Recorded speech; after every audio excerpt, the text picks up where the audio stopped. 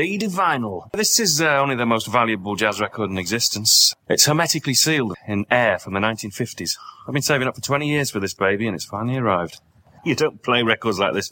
You widen the grooves, lower the value. No. This is the only one of its kind. When it comes to pure soul, pure jazz, it can only be Mucho Soul on Back to Back FM.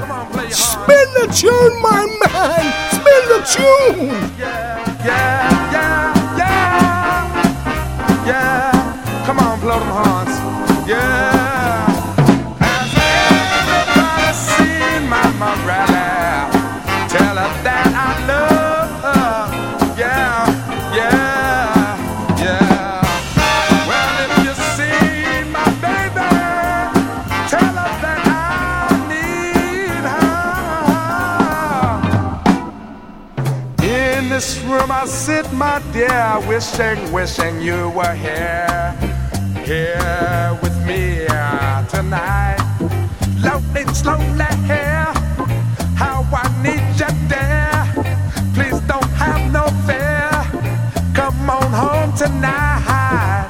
Well, I know I did you wrong and I'm sorry, baby. Come on home. Yeah, don't you need my love and here tonight? There's kindness here, so please come home, my dear. I need you here tonight, girl. I want you here tonight, girl.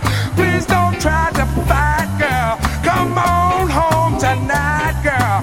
Come on home to me, yeah. Come on home to me, girl, yeah. Come on home. Yeah, have you seen my baby?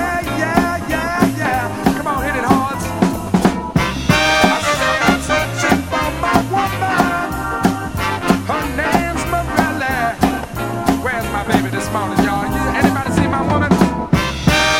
Lord, where's my baby? I'm so lonely for you, yeah. I said, where's my Morelli? I need you, baby. Come on, get on up, Morgan.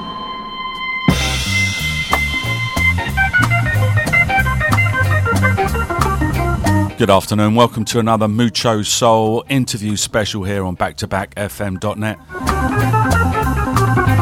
It's yours truly, Alan Kenny Arscott and brother in crime Ket Shah until 3. And we have an extra special treat for you this week. It's the one you've been waiting for, the Acid Jazz special we've been promising for the last month.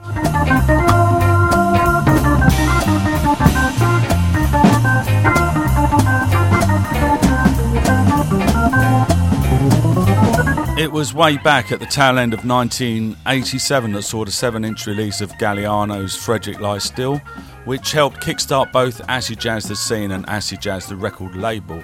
And so it is that this year marks the 25th anniversary of Acid Jazz. And to celebrate, there's been a boat party, various magazine and newspaper features, a Shoreditch backstreet pub shindig, and even a pop-up vinyl shop set up in conjunction with Ben Sherman. But more importantly, last month saw the release of Acid Jazz, the 25th anniversary box set, a lavish 4-CD release from Harmless Records compiled by Eddie Pillar and Dean Rudland.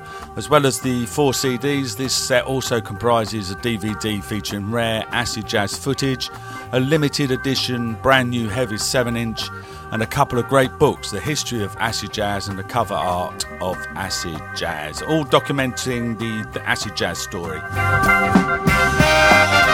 Wow, that's some box set, I've got to tell you, and it's an ideal Christmas present if you want to put something down on your list. Just include that one.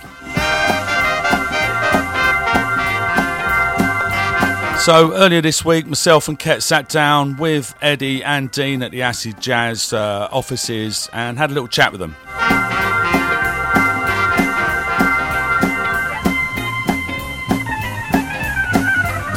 It's an in-depth history of the label and the scene.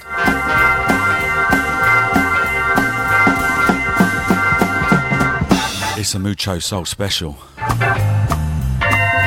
So grab yourself a glass of wine, a glass of champagne,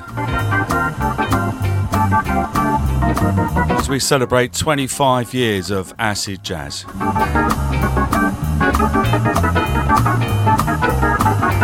Enjoy.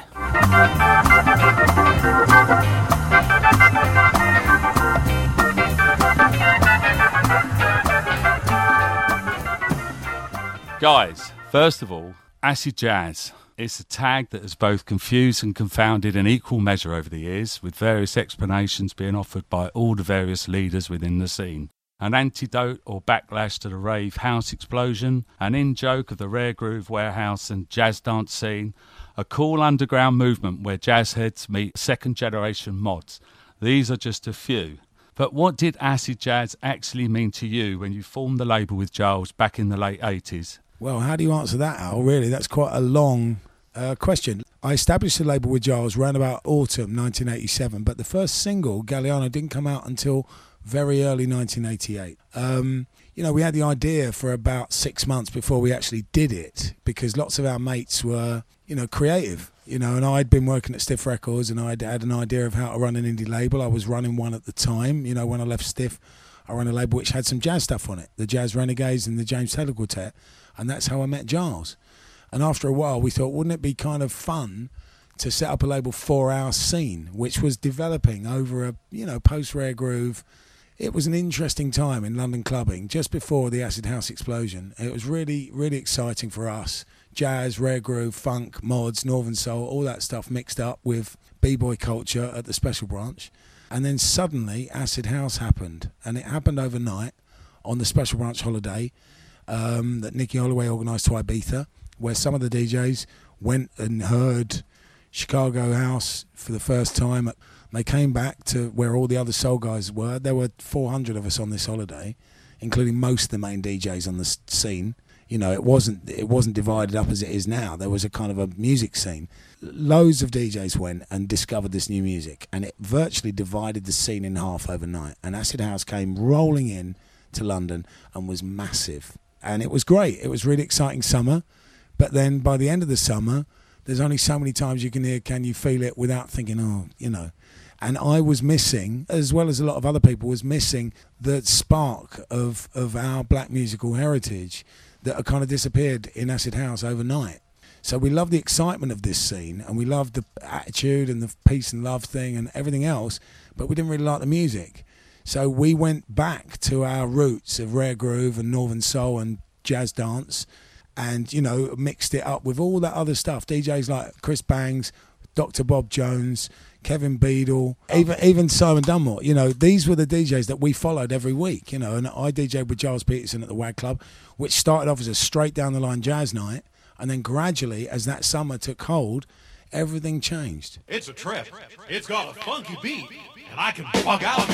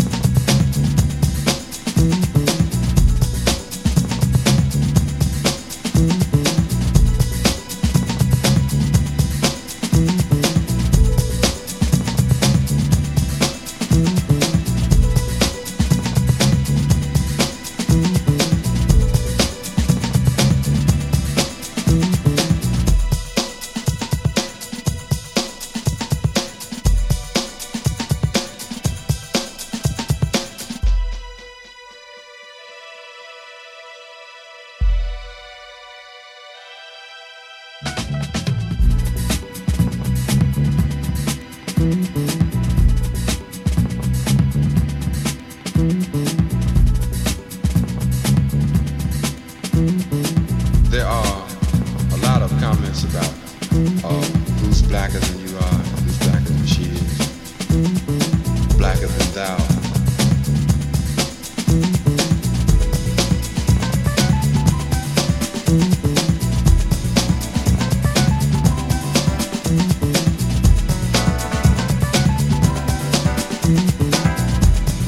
Blacker than thou.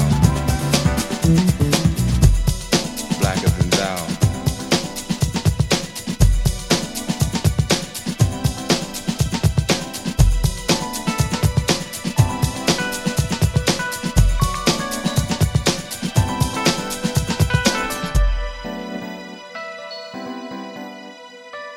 Dean was a little bit younger than me, and he didn't come to work at Acid Jazz until Giles left. Dean saw it from a slightly different perspective. I saw it as a DJ that left the Northern Soul scene and the mod scene and was bored of that music and stumbled into Nicky Holloway and Peterson and the Special Branch, and it was really exciting. Whereas Dean was 2 years young, 3-4 years younger, and he's 5. and he saw it as a punter. So, you know, that's my reflection of how it started. What about yours? The great thing about it is I kind of was a mod and I wanted the whole kind of Soho mid-80s jazz thing, you know. And I ended up going to the jazz room at the WAG on a Monday night, and you go upstairs where Giles was DJing, and what you got an incredible mix of records. You were getting funk and soul, and you were getting your Jimmy Smith, which is what I was there for. Everything, it was just so exciting, so vibrant. And you go down Dingwalls and you throw in the early house records and the kind of early hip-hop instrumentals that Giles was playing at the time. And what you ended up with was just an incredibly vibrant scene. Coming from the mod scene, the great thing about that was you get all sorts of different 60s soul, jazz, R&B, boogaloo. You get a wide variety of different music. You go to a house club, you get house music. You go to an acid jazz club, you got an incredible variety of, you know, house, jazz, Latin, soul. It was a complete cornucopia. And that was so much more exciting for me than just hearing one sort of music all night long.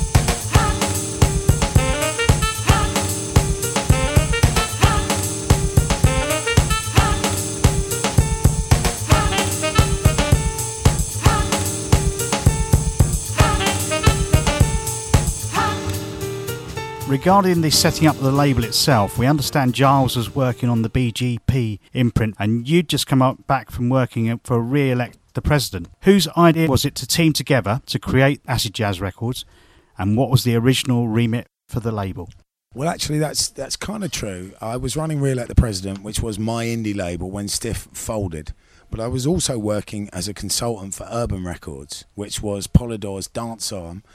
We had some success with the James Brown reissues on Urban, and I Believe in Miracles, I think, even got in the charts. So that was where I was. I was managing the James Taylor Quartet, who was on Re-elect the President. My job at Polydor, I saw this kind of new jazz thing. So I took James Taylor from my own label, and we signed him to Urban, and he made Wait a Minute, which was the first real acid jazz album. But at the same time, we did a compilation called Acid Jazz and Other Illicit Grooves with Simon Booth was the producer from Working Week, and Giles Peterson and myself and a couple of other people were involved. At the same time, we were working on the concept of doing a label, but we thought that Polydor and their marketing money and this whole acid thing that was so big that year, with a bit of a major marketing plan behind it, we would actually announce the label to the world in a way that had already been done by a major marketing campaign. So that's why we did it, and it was really successful. We had a few of the very early bands, JTQ were on it obviously, but that gave us an impetus, and from there at Urban I carried on working there for a few years, and I did things like the Jazz Renegades and Steve Williamson album, the sax player. So I was doing that at the same time. So did Tongi and Walker get you in? No. I can't remember how I got a job actually at Polydor. I remember my immediate boss was Dangerous Dave, who I never saw without a baseball cap. Why is that? Why did Dave Pearce never go out without wearing a baseball cap? And that was before they were fashionable. But anyway, so I had a great time at Polydor. Stiff had gone bust, and I was still running my little indie, and I just saw the opportunity to set up a label to cater for our mates, the mates from hanging around with Peterson for a couple of years. We had loads of creative people in our circle, like for example Galliano, our first release. Rob was literally Giles's DJ roadie, and his party trick was to go on the mic at the WAG Club and just rap over Last Poet style, New York style jazz consciousness rap from a bloke from Finchley, and it went down really, really well, so that was our first release, and that's how the label started. Frederick lies still.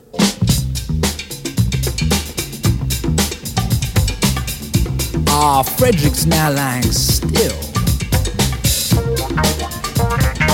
But I don't feel sorry, I want to make it plain. The dude's now dead, but he died in vain. When his time ran out, nothing had changed. While Reagan moved in from the kill, Freddie was found lying still.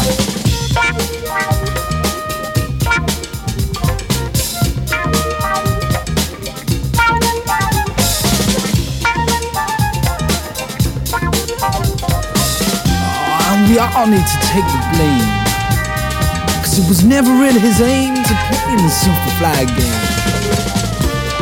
But as time ran out, he copped on what we're all about.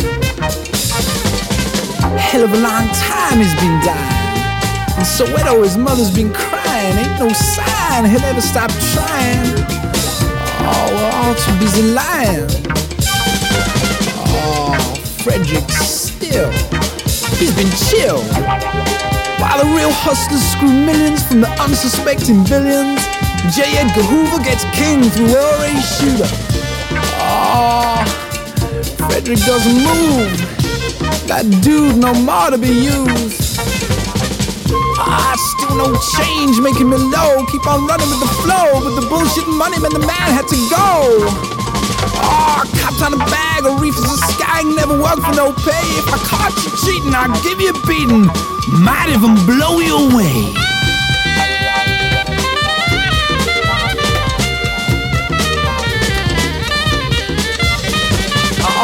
Seemed like the man, he came as far as he could. I think we all knew he would. Seemed he talked a little much than he ever should. Had to return to the gutter, bread without his butter. To cup on the rule of the pimp's favorite tool. Oh, lightning rod, burning lead. Oh, now Freddie's dead.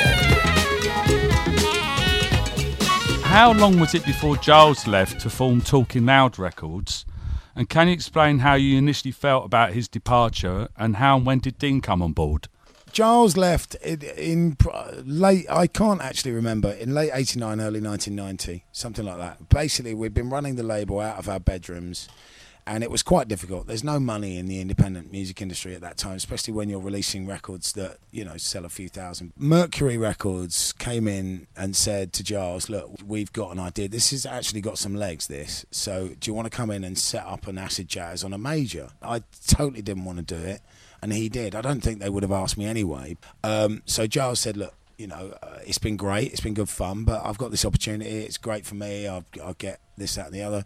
So we parted in very good company after about 18 months. That's when I decided that if I wanted to continue the label, I had to come up with some good stuff. Because Giles obviously had a great reputation and was really, really good at music. Whereas I wasn't particularly known on this scene. I'd been a mod soul DJ, so I decided that I'd have to come up with some really good stuff. So at that point, that's when I decided to track down some of my favourite artists from the States and see what they had. You know, I got a hold of Charles Earland. He didn't want to do anything. He didn't believe me that people in England liked his stuff. He didn't believe me. I got a hold of Johnny Bristol, who didn't want to do anything. And then finally, after a very long time, I managed to get hold of Terry Callier, and that was the inspiration that made me think this can work. And also the Heavies broke in the States at the same time. That Heavies record came along just as Jazz FM was launching. It was the first of the new local licences that they were giving out for FM stations. The airplay that got suddenly established the label again as a serious player. It had been a hobby, I think. People had seen it as something as interesting but not that serious. Suddenly there was this record which was full of great instrumentals, but even better, the songs. 3 or 4 songs, Ride in the Sky, Stay This Way, Dream Come True, that were just phenomenal records. As good as anything that British Soul had ever turned up. That kind of burbled through the pre-launch of Jazz FM, through the launch of Jazz FM, and then through the launch of Kiss in the autumn. And it created a presence and a sense that the label was suddenly quite a serious player. It was kind of really the point at which the label started being taken seriously as a place that was making music.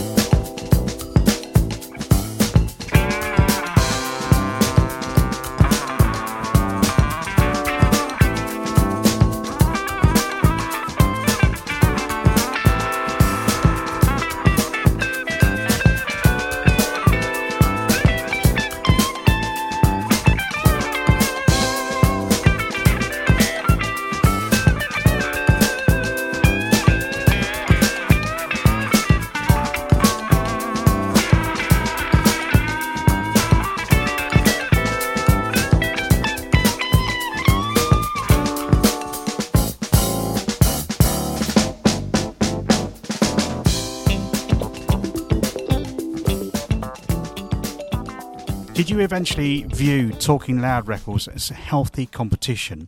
And would it be fair to say that the two labels actually helped to fuel each other's success? I think it would definitely be fair to say that it created a scene. One label releasing records is just a label releasing records. Suddenly there was Talking Loud, and there was people coming up like James Lavelle, Ollie at Dorado, the Giant Steps guys in New York, who were all coming off our scene and all starting to release records. I mean, I remember the first record on Mo Wax was Repercussions, which was a record we turned down because it sounded too much like the Brand New Heavies. Yeah. After 2 or 3 years of it being in existence, there was suddenly all these things happening. It certainly helped that Talking Loud was releasing records in a slightly different way. They had a bigger budget because they were backed by a major.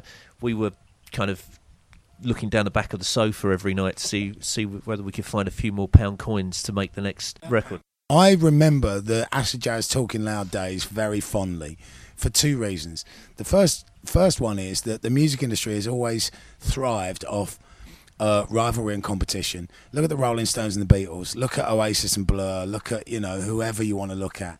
So suddenly there's a label like us releasing the same kind of stuff as us, but they had a massive budget. So they were international, not in the States, but they were very big in Japan and certainly in Europe. So they would spend a lot of money on marketing. And because we were seen as part of the same kind of entity, we as an independent would actually do better because people around the world into these underground scenes were instinctively empathic with indies. And so we didn't have the marketing spend, but we did as well as Talking Loud off the back of what they did.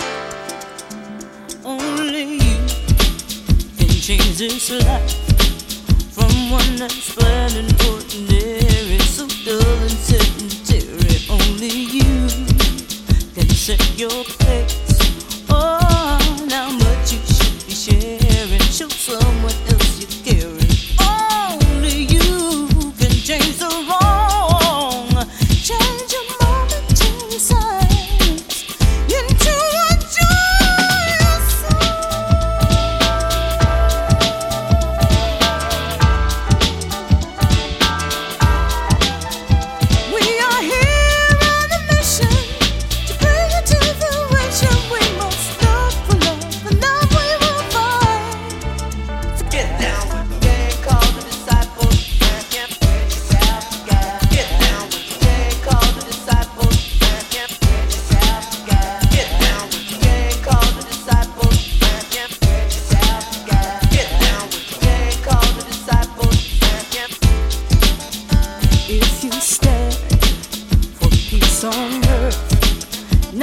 Superficial gladness, speak out against the madness. Take the hand of a detached soul. Walk with him and feel his hunger. Help put his pain asunder. I know he can answer the need. Stop the war, turn up the music. Each voice can sing.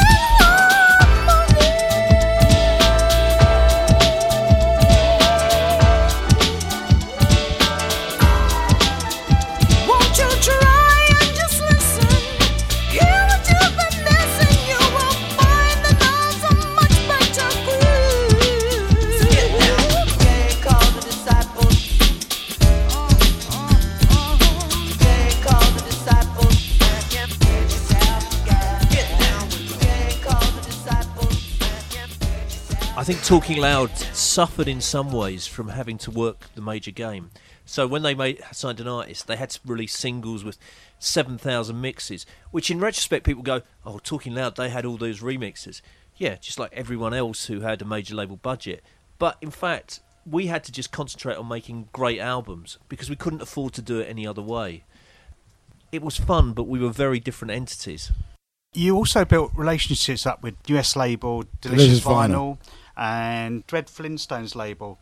Dread Flintstones is a very interesting character because when I went to LA to make music and I met Dread, and he was a white Rasta who lived in a Jamaican ghetto who made great music. Now, I love roots and culture, and so I made a record with Dread, and it was Danny Talaglia's first ever. Dean was just saying about remixes weren't important, but actually, in this instance, Danny Talaglia's first ever remix was From the Ghetto. Anyway, it gave us our first number one hit with Dread Flintstone. And actually, something I learned about Dread a few years later, his lawyer told me that he was actually Jim Morrison's son. And he didn't tell anybody. So there you go. He's a gang-banging, gun-carrying white Rasta from the Jamaican ghetto in LA. And he is the most interesting character I've met. But anyway, he gave me my first club hit, first number one. You know, I think we should play a little music for the nice people listening. From the ghetto. You're in tune to Dread Flintstone, I advise. Right about now, my selector. Come again. How do you feel? If I do the good when I tell you. From the ghetto. From the ghetto. From the ghetto. From the ghetto. From the ghetto. From the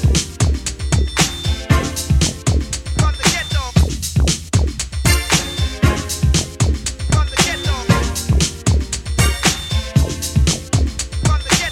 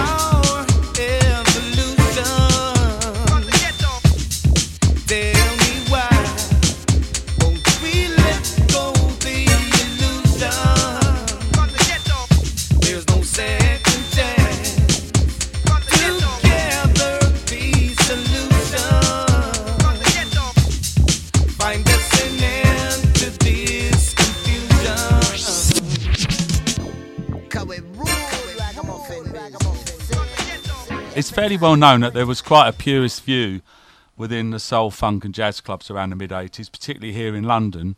And being second-generation mods, I'm sure you would have experienced your own fair share of that sort of thing.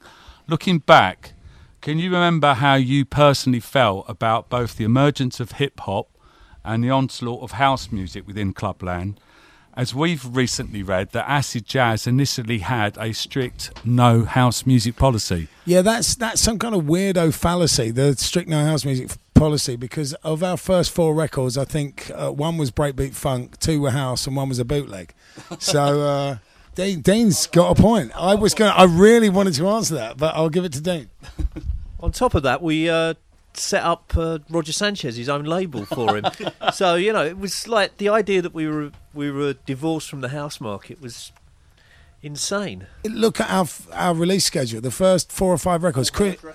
We had Chris Bangs made like Ecstasis. I mean, for God's sake, it was an acid house record with Giles Peterson singing Peace and Love going backwards. I mean, you couldn't get more out there in Ibiza than that. And the hits that the Heavies had. Yeah. Dave Lee mixes, David Morales mixes. Danny Talaglia mixing for Dread Flintstone. Of Dread Flintstone. A Man Called Adam, Techno Powers, come on. You know, all I've ever said is that I loved acid house, but after 6 months I was bored. And I continued to love soulful house, you know, but the acid house period of London of 87, which was mainly based around The Trip from Nicky Holloway and Shum, from Danny Rampling, you know, it was brilliant. It was liberating. It was fantastic. But eventually the music bored us. And we were talking about the label the whole time. What are we going to call it? What should we do? Da-da-da-da. But in the end, for a bit of a joke, Bangsy had come up with the phrase, Chris Bangs, one of the finest DJs this country's ever produced, came up with the phrase acid jazz for a joke. So that's why we did it. Thank you, Bangsy.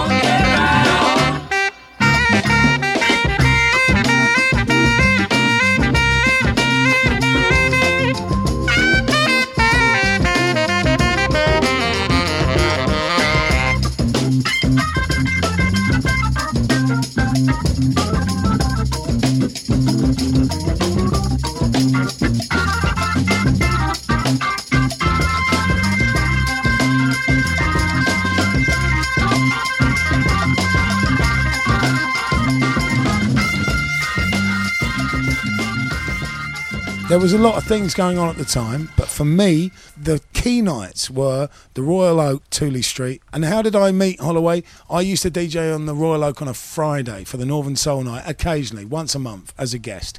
And the bouncer said to me, "Yeah, there's something on Saturdays you might like. Upstairs they play your kind of music." That's basically how I discovered the Special Branch. So I went on the Saturday, saw Kevin Beadle playing some weirdo like sambas. I'm thinking, this is actually quite good. And there's a few other mods about, and there's girls here.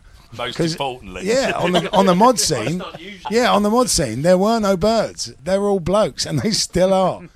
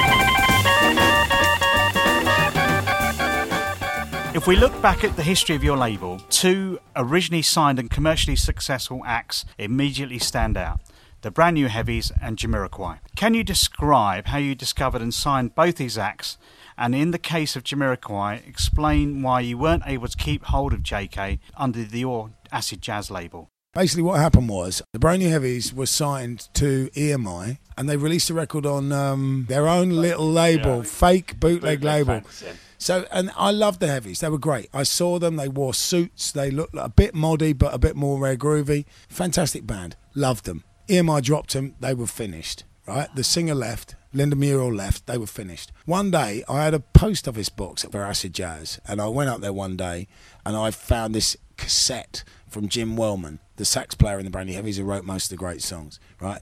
This cassette is like, you've just set up a label, we've just been dropped by EMI, this is our demo, we'd love to sign to Acid Jazz, what do you think? So I discussed it with Giles. Giles thought that they were a little bit too retro for what he wanted to do. He was much more progressive than me, I've got to be honest. Giles was very progressive. I was a little bit more commercial, I would say. You know, I would rather have a pop soul track and he would rather have a kind of left field jazz poetry. You know, it was that kind of thing, which actually made it really good between us because, you know, we were always arguing about what we should do. But with the Heavies, you know, John said, yeah, all right, do it. So put them in the studio. I sat in, we made an album, the Blue Album as it's known, with the elephant on the front. And what actually happened was, from being a washed up, dropped band that came to us because we were the only people putting out soul music in Britain at the time, we released the album and it got a bit of critical praise from our scene and we sold maybe 1,000 units.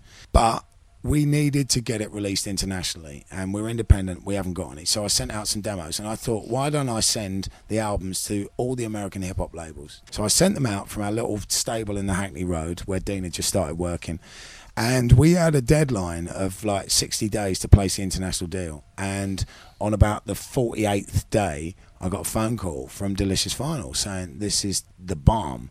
This is it, you know. This is fantastic. Can we get on board? So we said, yeah, slight problem. The singer's just left. We haven't really got a singer.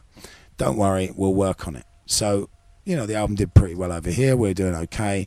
But it didn't really kick in until what happened was we didn't get taken seriously, as Dean said earlier. What happened was Brand New Heavies got released in America, and every single American hip-hop artist took them seriously. So suddenly we had a hot band.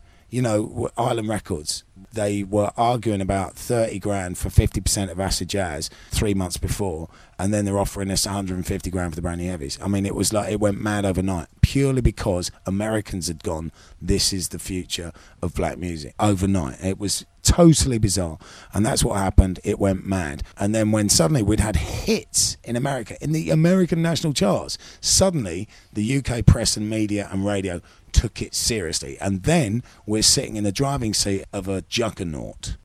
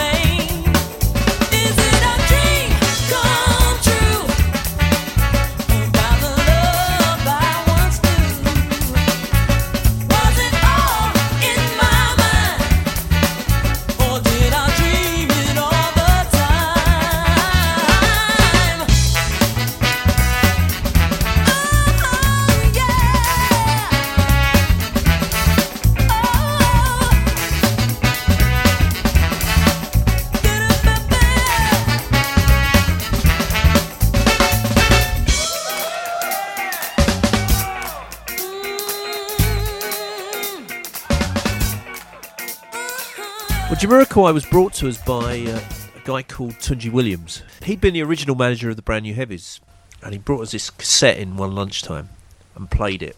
And we're going, well, that's pretty good, isn't it? We're going, it's a woman. She's going, no. It's a white guy from Ealing. And he points to this guy who's outside the office. We're just going, no way. He's over the road, out the window, and Tunji's whistled and gone, Jay. And there's this fucking kid. He's like about 5'5", wearing a pony skin hat, a Mayan kind of poncho, a pair of kind of casual cords, you know, with the 4-inch slit up the sides, and gazelles. And Tunji's gone, oi, come up here. Where he proceeds to repeat the whole record. And it just seemed like the most obvious thing in the world that this guy was a star. I I remember that first 6 months where we were trying to work on the first single, which was costing us an absolute fortune. He was an absolute nightmare to work with because he was a star from the start. We've seen him since, and he hasn't really changed much. He's always been superstar attitudes, and he delivered. It's the big thing with him. But we realised very early on there was no way this was going to be something that we could bring to its full fruition because it was just too big for a small independent label. So we went round various labels trying to work out who would want to sign him, work in partnership with us. EMI Music Publishing straight away signed a deal on the publishing with us. Then every major in London turned him down, including the people who now say, "Oh, we discovered him."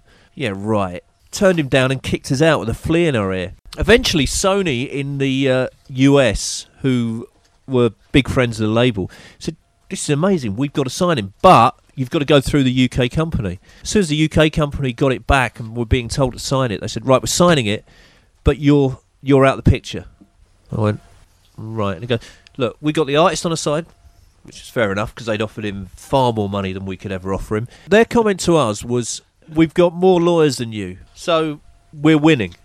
And they did the same with one of two acts that they've tried to break the contracts with at the same time, and they succeeded in both occasions. The other act was Rosala. But that's why we didn't end up keeping Jay signed. The important thing to remember is that we always decided we needed a partner. And the thing was, nobody wanted it. That's the thing to bear in mind now. So this was what we were faced with at every meeting I went to. So it was quite difficult because we believed in him. We obviously thought he was a massive star, but we knew we couldn't keep him because the first single cost 37 grand to make, and the Heavy's first album cost 7 grand. We can't afford 37. If James Brown's brass section's here, can I have them on my record tomorrow? No, I want them. I didn't like yesterday's recording, can we do it somewhere else? He was a total star. He knew what he wanted, and we didn't think we could fulfill it at a budget that was affordable to our label. So we needed a partner. And EMI Music became our partner. We did really well out of Jamiroquai. Jamiroquai bought the Blue Note for us because we got paid. So I'm not complaining.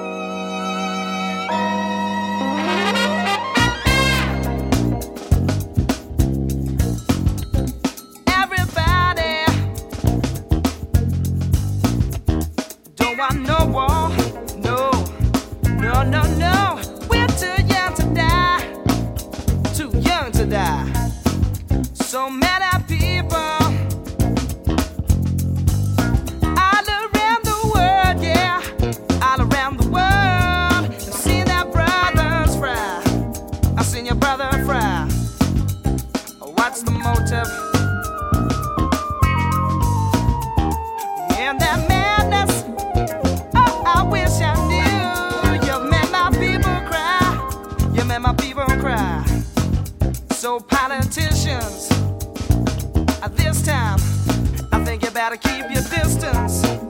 Say it loud, we're too young to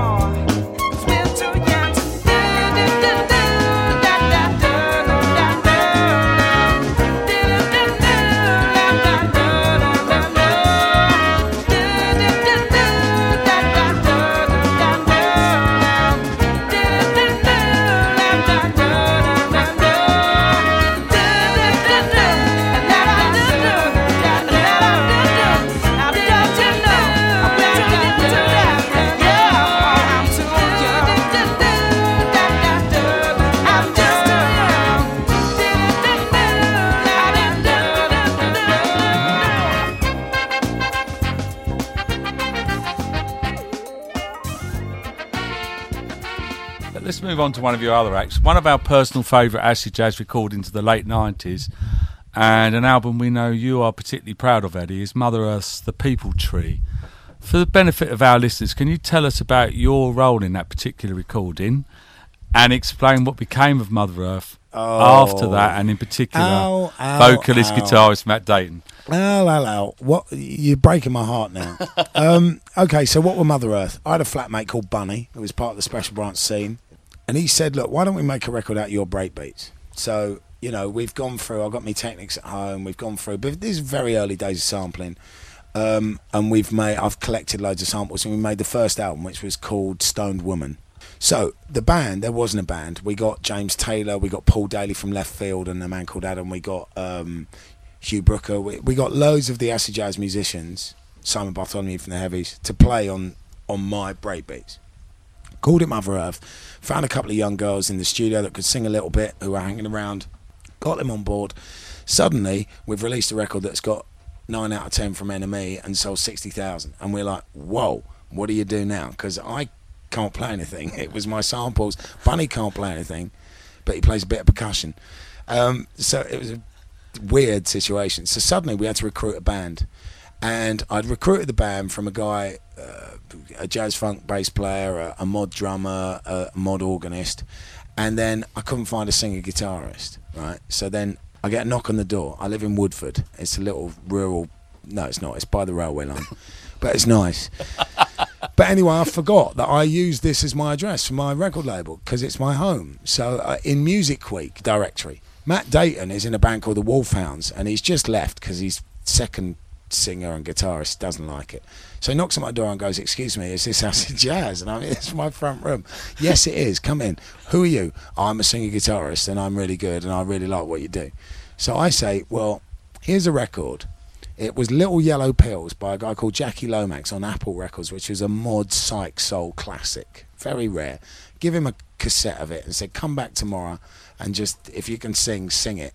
So I put on the original record, he comes in, sings it, he fucking nails it. So I'm like, okay, you've got the job. What do? You're the lead singer stroke guitarist of my band Mother Earth.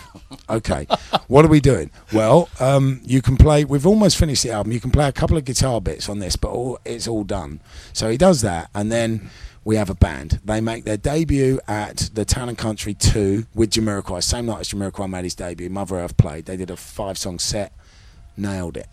So we got the brilliant review, and then suddenly I'm faced with making this record, The People Tree. So this is my life's work. I go in, I take them in, I go to the studios I want, I use the equipment I want, I get session players I want, and I make what I think is a masterpiece. And it's, but if I've made one brilliant record ever, I think he's done it, Eddie. Well, Dean will now explain why I was such an unbearable person in that year. Eddie spent a year making that record. We had some great songs. We had the freedom of the money coming in from the success of the Heavies and Jamiroquai. We took a year to make the album. With about a week to go to the deadline, we had 7 songs, I think. We recorded 6 songs in a week at Acid Jazz Studios. The album that came out of it was so incredible, but it was also very much a part of Acid Jazz growing up. There was a point where we were just a bunch of kids in our 20s running a record label, and suddenly we were very, very successful. None of us had a clue what we were doing, really. We didn't know how to run a business. We just knew that we liked making records and making the most fun records that we could ever make. Ultimately, it would catch up on us. But at that point, we spent a year recording everywhere, from big studios in Primrose Hill to Peter Gabriel's studio in Box to back to Acid Jazz. I mixed that album on Van Morrison's Neve 8-track. That's how obsessed I was at the time. Come on. But on that album, we had Simon Bartholomew from the Heavies came down, and he found an African drum in Peter Gabriel's studio, and we took loads of mushrooms and drank loads of red wine, and then the band just got in the studio about 4 a.m, and started playing this kind of instrumental.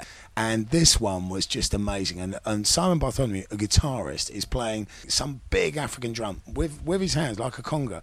And it was just a spiritual experience. And that is actually on the album. There's parts 1 and 2 of that on that album. For me, it's a very, very personal kind of experience because I lived that album for a year. But it was the most successful album we distributed through our own independent distribution network. Obviously, the Heavies did more and Jamiroquai did more. But through our own network, that was my most successful ever record, and I produced it, and I'm very proud of it. And what's happened to Matt now then? Matt's a jobbing singer-songwriter. Obviously, he played with Oasis, he played with Paul Weller after that. Currently, I've just been sent the 3 best things he's done in maybe 15, 20 years. 3 new kind of folky things with strings. Just absolutely beautiful. Matt's living in North Wales, the life of the hippie songwriter, I think. But he's still got it. Yeah, I think he's a legend. Actually, he's a genius, Matt Dayton. He's one of Britain's great undiscovered treasures.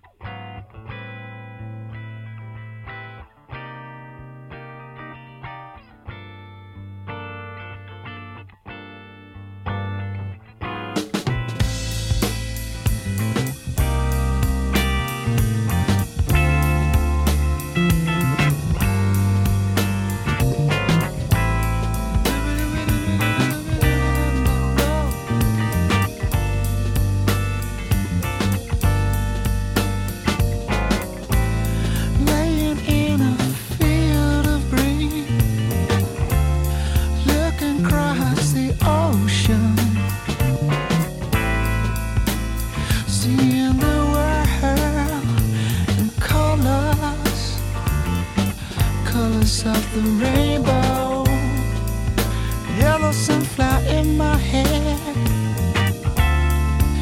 growing petals everywhere,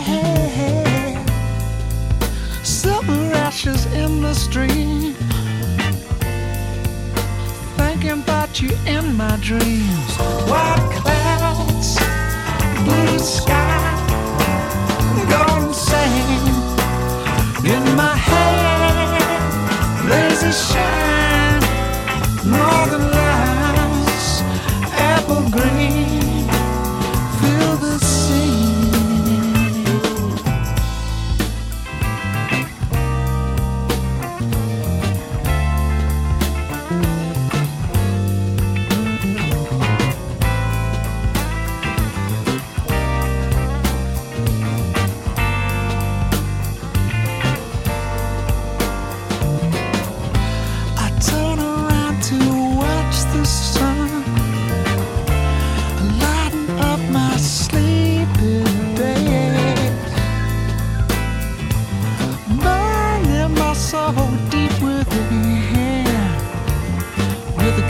Of the rainbow, orange petals in the rain, dragonflies along my way. Watch the crowd, they come and go. Where they're heading, heaven knows. White clouds, blue sky, golden sand in my head. Lazy shine, northern lights, apple green, feel the sea.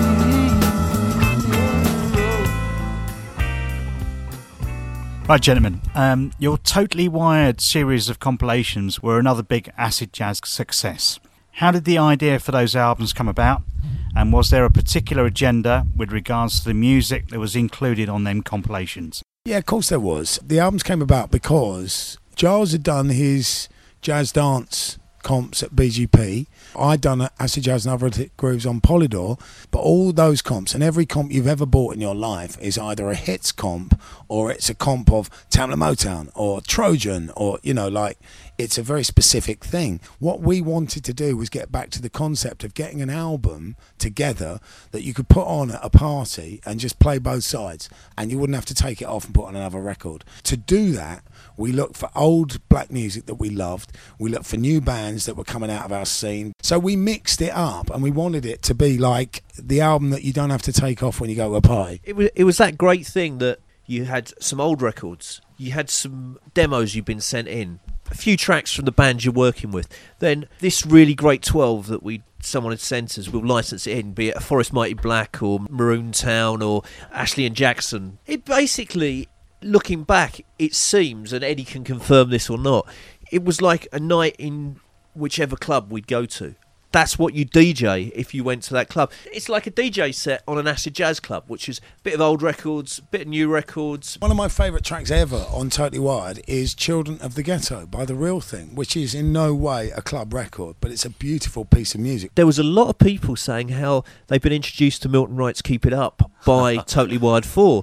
And you just go, that's fantastic. And I know a lot of people were introduced to Hercules by Aaron Neville from Totally Wired 5. Introducing that great music to people via your compilations, such a buzz. Someone comes up to me and says, I got into Jay Mason because I listened to it on a Totally Wired. I got into black music because I heard Totally Wired. Or acid jazz. See, that's what we do it for.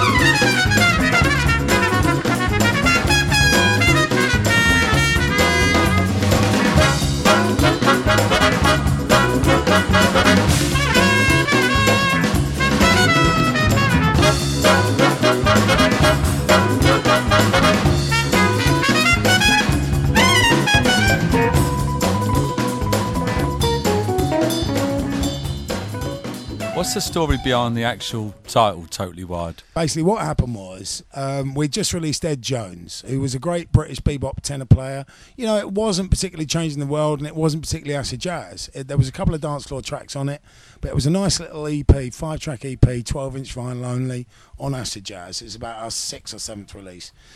And we got a review in The Wire, and it was yet again, The Wire was the intellectual jazz magazine of the time. Yet again, it was, what a load of old crap. However, you know, it was, yet again, look, they said that what about Bucky Leo? They've said it now about Ed Jones. They said it about a man called Adam. And basically, they said it's a disgrace. This is not jazz. These people are naive in their approach and da-da-da. But what they didn't understand was that we only cared about records you could dance to. So they didn't get that. To see that in review after review was really annoying. And Giles said, oh, look, we've been totally wired again. Totally wired again. And that's where it came from. And we came along as these upstart bastards that said, hey, jazz ain't about what you do. Jazz is about dancing. And they couldn't cope with it. That's all it was. That's where Totally Wired came from. And I would like to play a little tune I just composed not so long ago. Miss Billie Holiday.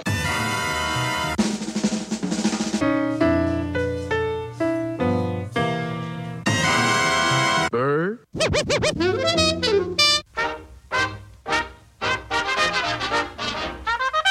The music called jazz. Great Charlie Parker, the one and only. band of jazz.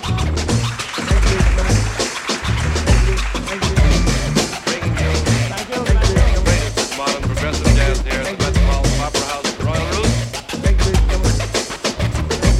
Introducing the sounds of the African, or should I say the mother, bringing us back again from the drumming on the Congo. It came with a strong flow and continued to grow.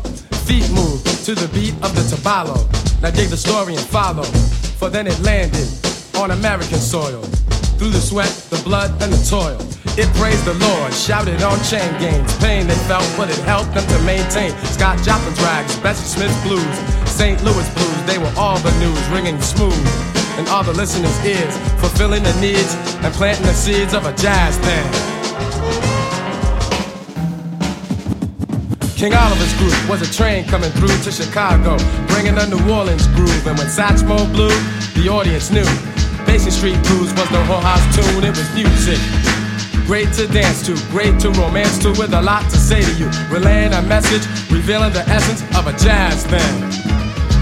In the 40s came bebop, the first bebop, the real bebop. So let me talk about Diz and Bird, giving the word, defining how a beat could be so complete. Playing with ferocity, thinking with velocity, about ornithology or anthropology, and even epistrophy. And this is real history, Thelonious Monk, a melodious thump. No mistakes were made with the notes he played. His conception was recondite, a star glowing bright among dim lights. The critics did cite that he sounded alright. Charlie Mingus, such nimble fingers, dropping the bass all over the place. And Max Roach, cymbals socking, bass drum talking, snare drum rocking, restructuring the metaphysics of a jazz thing. That's who we'd like you to feel that you've just walked in. A quick browse on the web, Amazon and other well-known online record stores reveals a list of comps as long as your arm covering the acid jazz movement. What makes your 25th anniversary box set different from those previous attempts? And can you explain how you've broken down the 4 quite different CDs? Every time it's been done before, it's been done as kind of the best 20 records of acid jazz, or the best 25 records, or the most easily licensable 20 records, so we can put this compilation out cheaply. I think we've hit a point where we were allowed to do something here because of the time that's passed. 25 years is long enough and people are interested enough. I think if we'd done it 5 years ago, we'd have got virtually no reaction. This time we've had to send Ed out to work really hard, and it's been quite depressing for him. He doesn't like that sort of thing. But he's been non-stop interviews. We've been covered in the press everywhere. I think we got a really good, for want of a good acid jazz word, vibe going on this. Yeah. By thinking through what acid jazz really meant to us. And it meant various things at various times. It went from, when we got into it, it was all old records. And, you know, going to the Special Branch or the Wag or Dingwalls and really getting into those records. And they kind of all sat together on the first CD.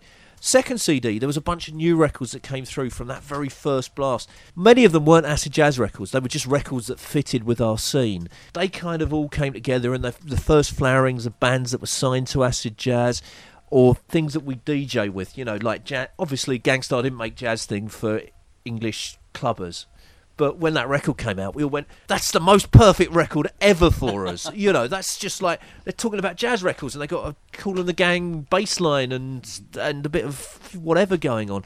That made the second disc for us. And the third disc was, you know, was the greatest hits, but not the greatest hits. The hits that meant something to me and Ed as we were doing it.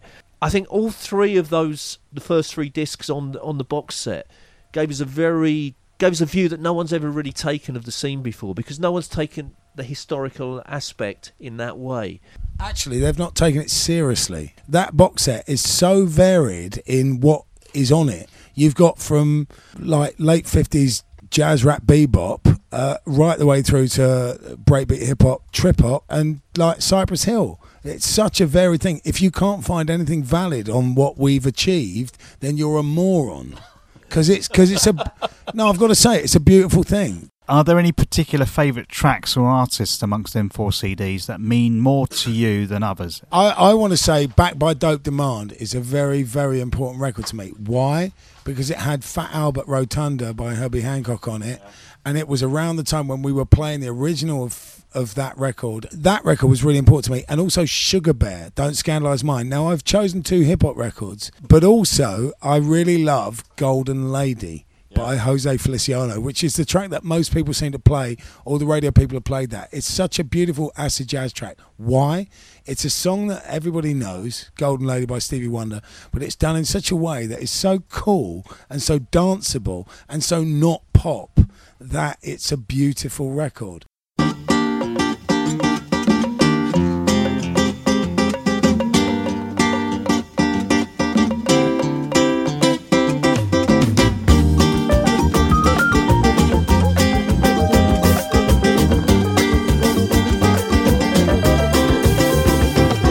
Something in your eyes, pretty heaven eyes, closing both my eyes, waiting for surprise, to see the heaven in your eyes is not so far, and I'm not afraid to try and go with loveliness and beauty never known before. I'll leave it up to you to show it. And golden lady, I'd like to go there. Golden lady, my golden lady, I'd like to go there. Take me right away.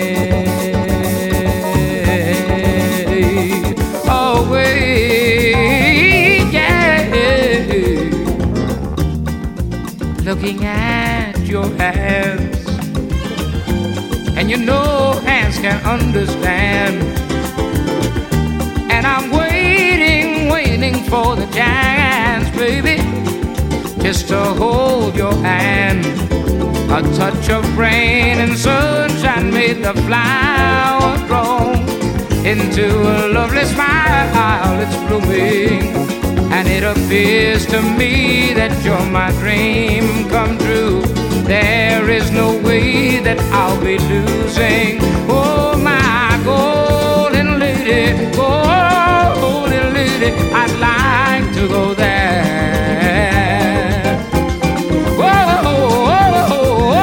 Golden lady, I'd like to go there. Take me right away.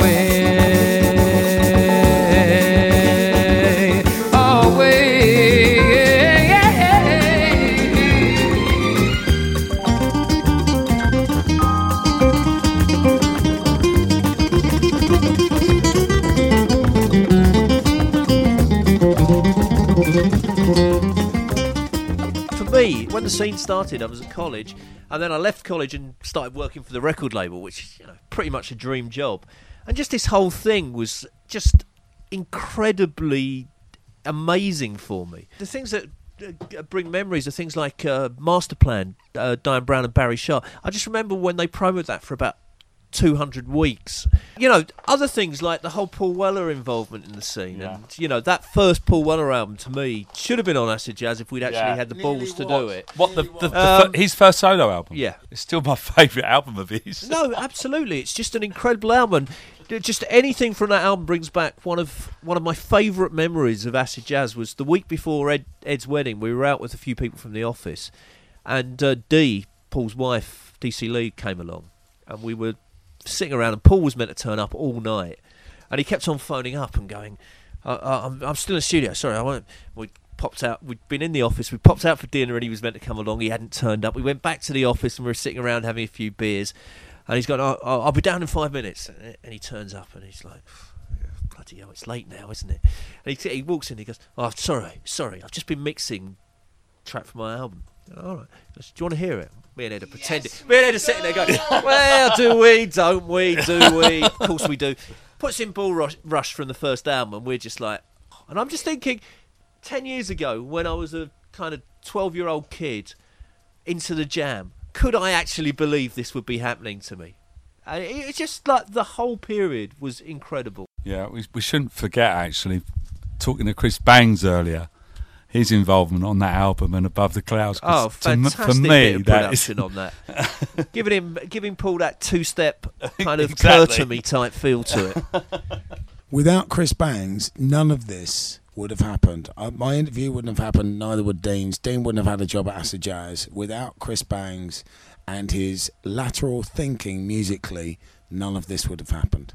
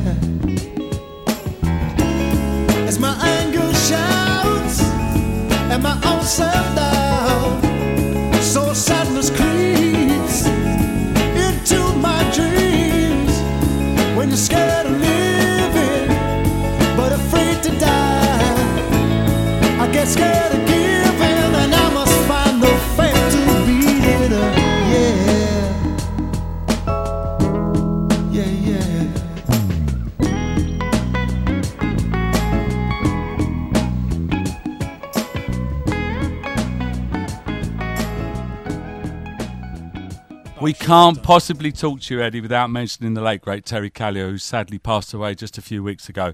For those that don't know, can you recount how you were instrumental in resurrecting his career here in the UK and explain why you weren't able to sign him to Acid Jazz for the material he recorded during his revival period?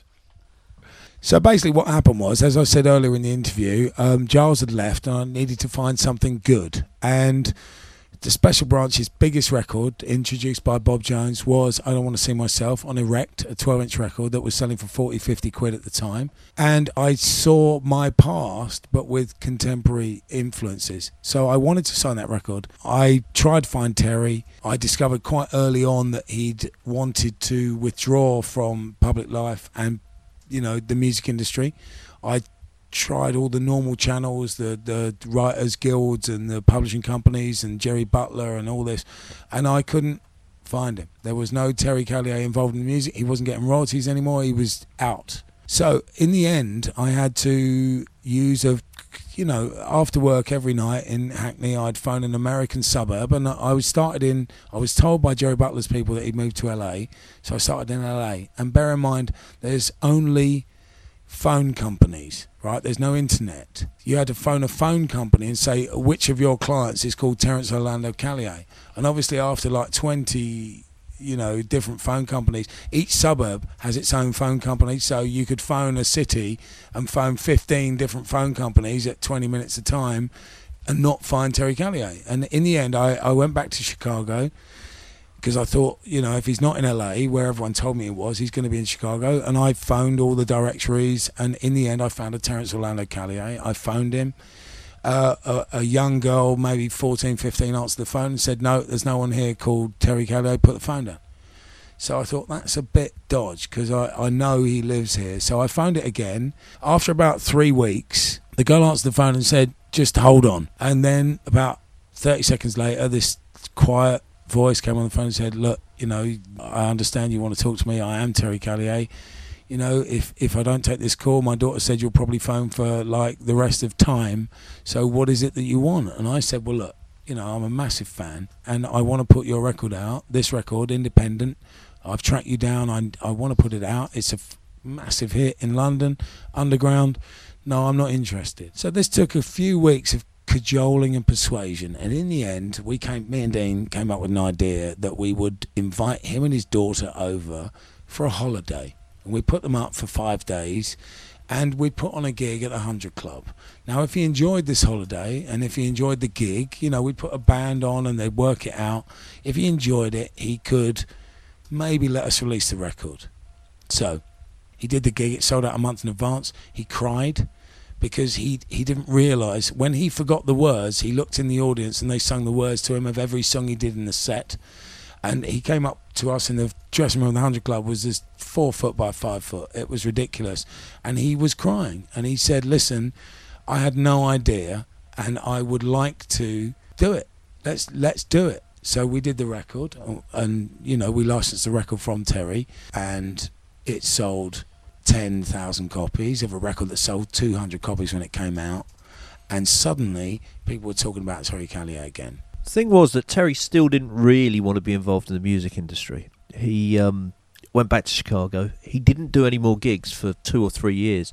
Russ Dewberry and Adrian Gibson had got his number from me, and they had to take 6 months to persuade him to come back over. And by that time, things were very different. So he came over. We gave him a big check at the Jazz Cafe one night, but we weren't really focusing on recording him. And at that point, Russ and Giles took it up. It was a whole different world, and Giles could only sign that in the end because he got Verve on side in the States. Mercury wouldn't let him sign it in the UK. It's just one of those things. Time had passed. I'd just like to say I'm totally proud of that. I think it's I Don't Want to See Myself Without You is... It's not his best record, but it's in the top 3. From my money, you know, there's... B-side was pretty good.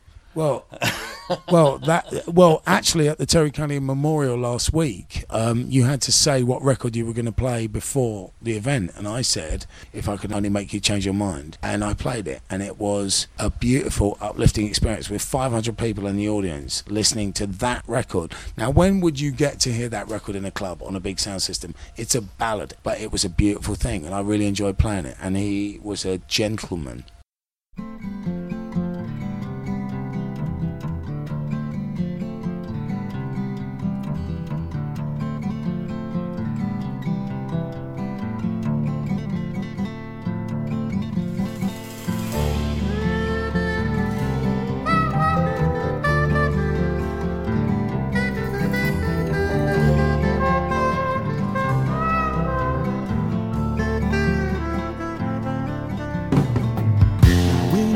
Standing up in here to ease away the doubt and fear that might lead us back to love. The story of our life unwinds. We can read between the lines that might lead us back to love.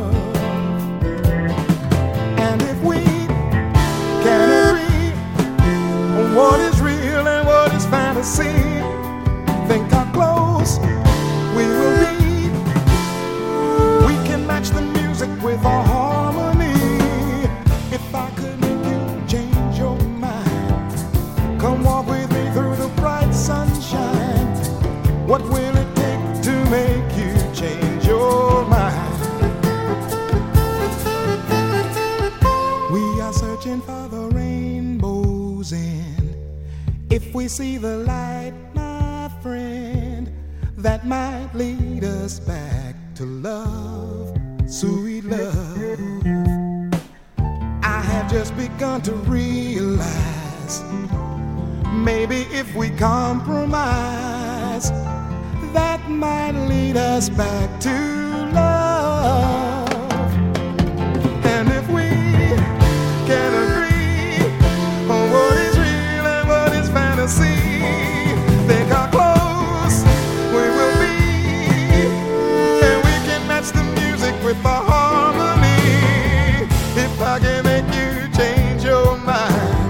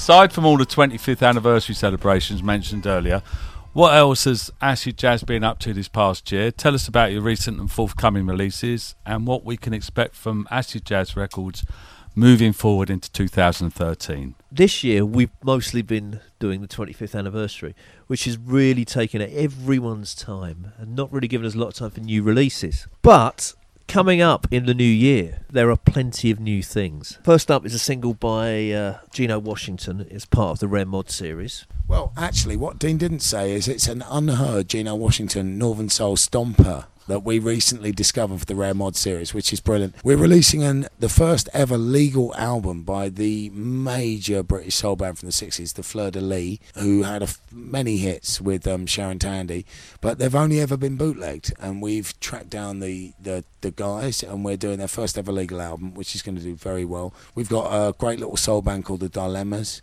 and we're looking at 2 or 3 new projects after that. And what I would like to do for next year, I'd like to find a young jazz musician. It can be a vocalist, it can be a sax player. I love the flute personally. It can be a pianist, but I'd love to make a brilliant cutting edge jazz record next year.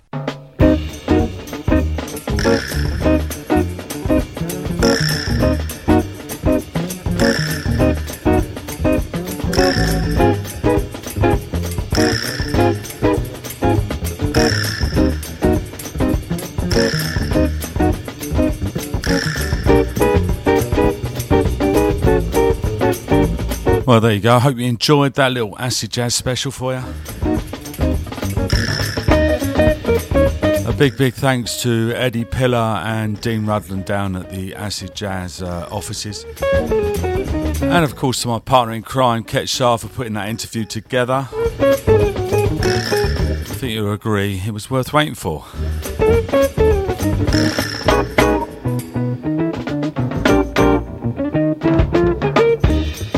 The box set itself is in the shops now and on the online stores.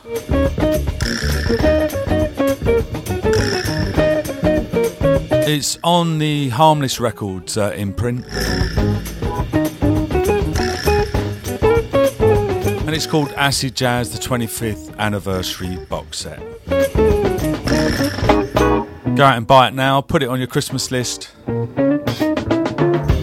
It's an essential must-have box set. Most of the tracks you heard during the interview were taken from that box set. A couple of little numbers we just sneaked in.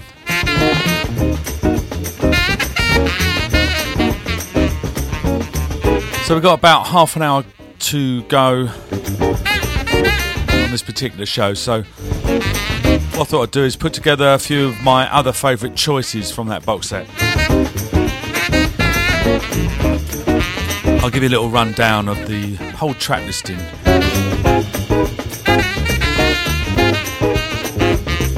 towards the end of the show.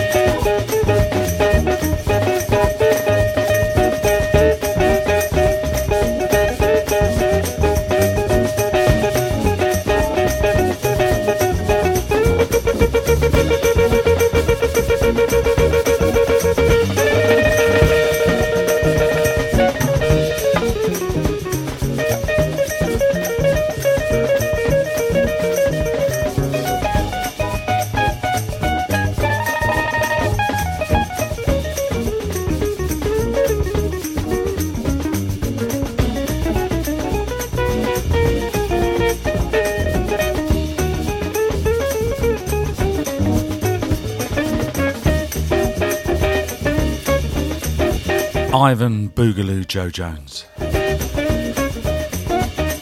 Title track from his 1973 album from Prestige Records, Black Whip.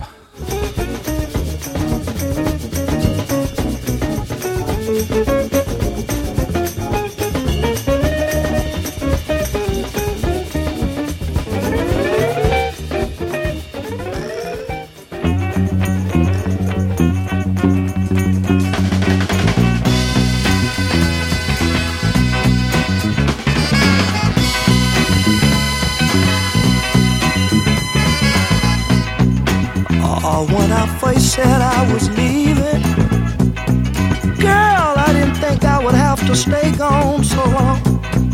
Oh, but now 5 weeks have ended, and I just realized that I did you wrong. But just think, y'all, I thought I was a big thing, but apparently she thought not. There must be something that I'm missing. Or is it something that she's got? Oh, babe, what is that you got now, babe? Oh, I thought I had your mind right, 'cause this is what you led me to believe. Oh, but now I'm the one who's uptight, and baby, I'm the one who's got to plead. But just think, y'all, I thought I was a big thing, but apparently she thought not. There must be something that I'm missing. Or is it something that she's got? Oh, babe, what is that you got now, babe? Oh, your sweet loving, baby, is oh so devastating to a man. Oh, but just like black magic, babe, I'm no fool, but I couldn't understand. But just think, y'all, I thought I was a big thing, but apparently she thought not. There must be something that I'm missing. Or is it something that she's got? Oh, babe. Big favourite from the box set, Tyrone Davis. It makes me wanna cry. From his album Home Record, Decca Records.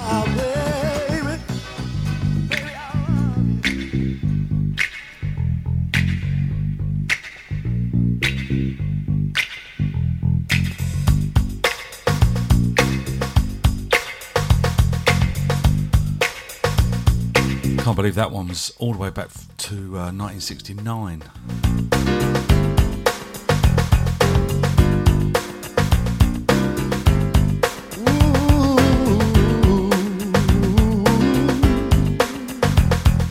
This one's a little bit more recent, from 1990, Arthur Miles.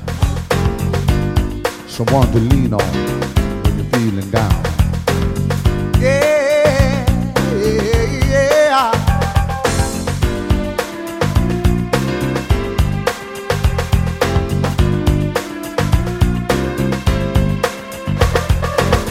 Every time I need a friend, I turn around and find your hand in mine, and I know we'll always be together.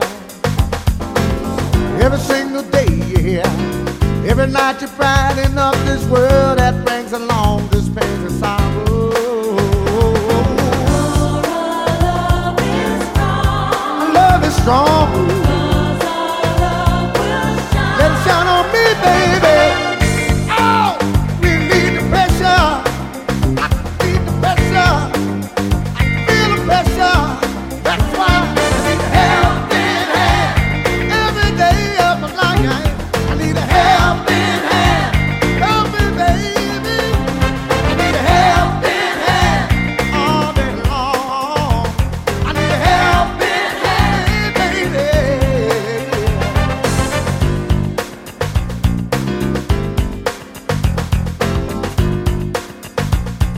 Help me, darling.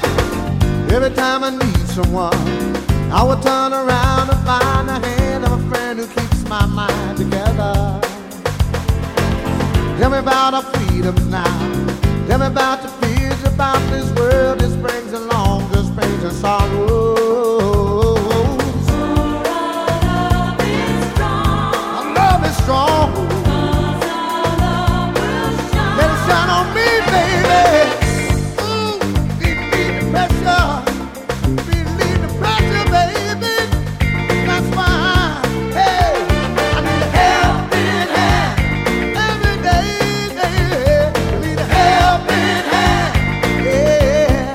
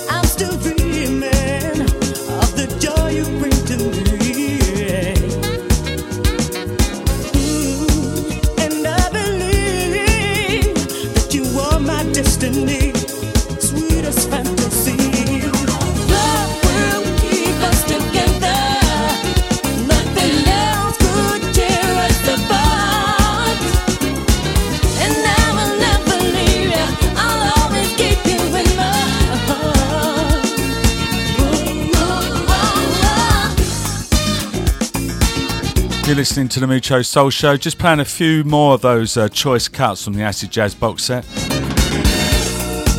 A few of my personal favourites. You had Helping Hand from Arthur Miles, Don't You Care from Alice Clark, Mainstream Records 1972. Spanky Wilson and You from a 1969 7-inch on Mother Records. And this one here, James Taylor Quartet. Love will keep us together. And I will never leave you. I'll always keep you in my heart. Love will keep us together. Nothing else will tear us apart. And I will never leave you. I'll always keep you in my heart. Yeah. I'll be in your heart. You will be in mine. We'll be together till the end of time. I will be in your heart.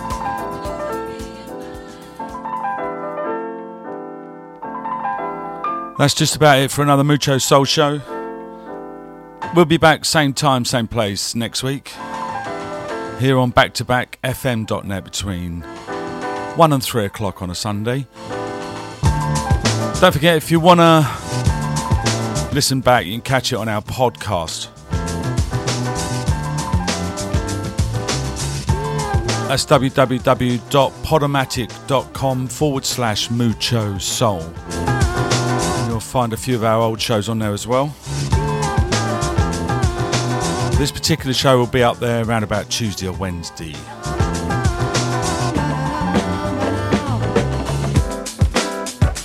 Just running back through the track listing for the actual interview. We kicked it all off with Charles Ireland and Morelli. Then we had the Ballistic Brothers and Blacker.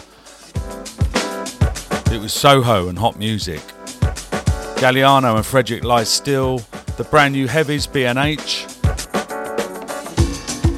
The Young Disciples, Get Yourself Together. Dread Flintstone from the Ghetto.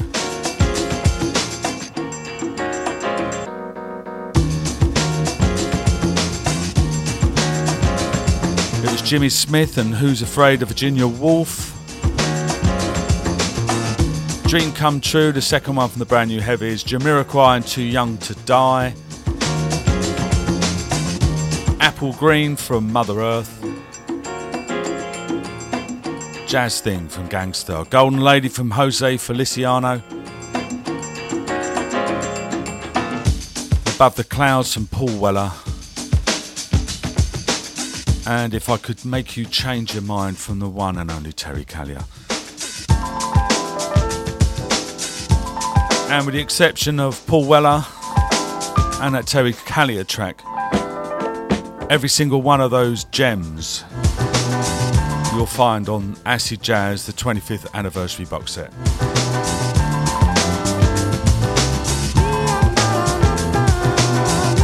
Many thanks for listening. Leaving you with the Forest Mighty Black.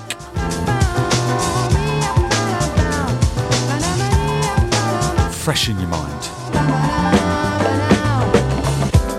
I'll see you next week.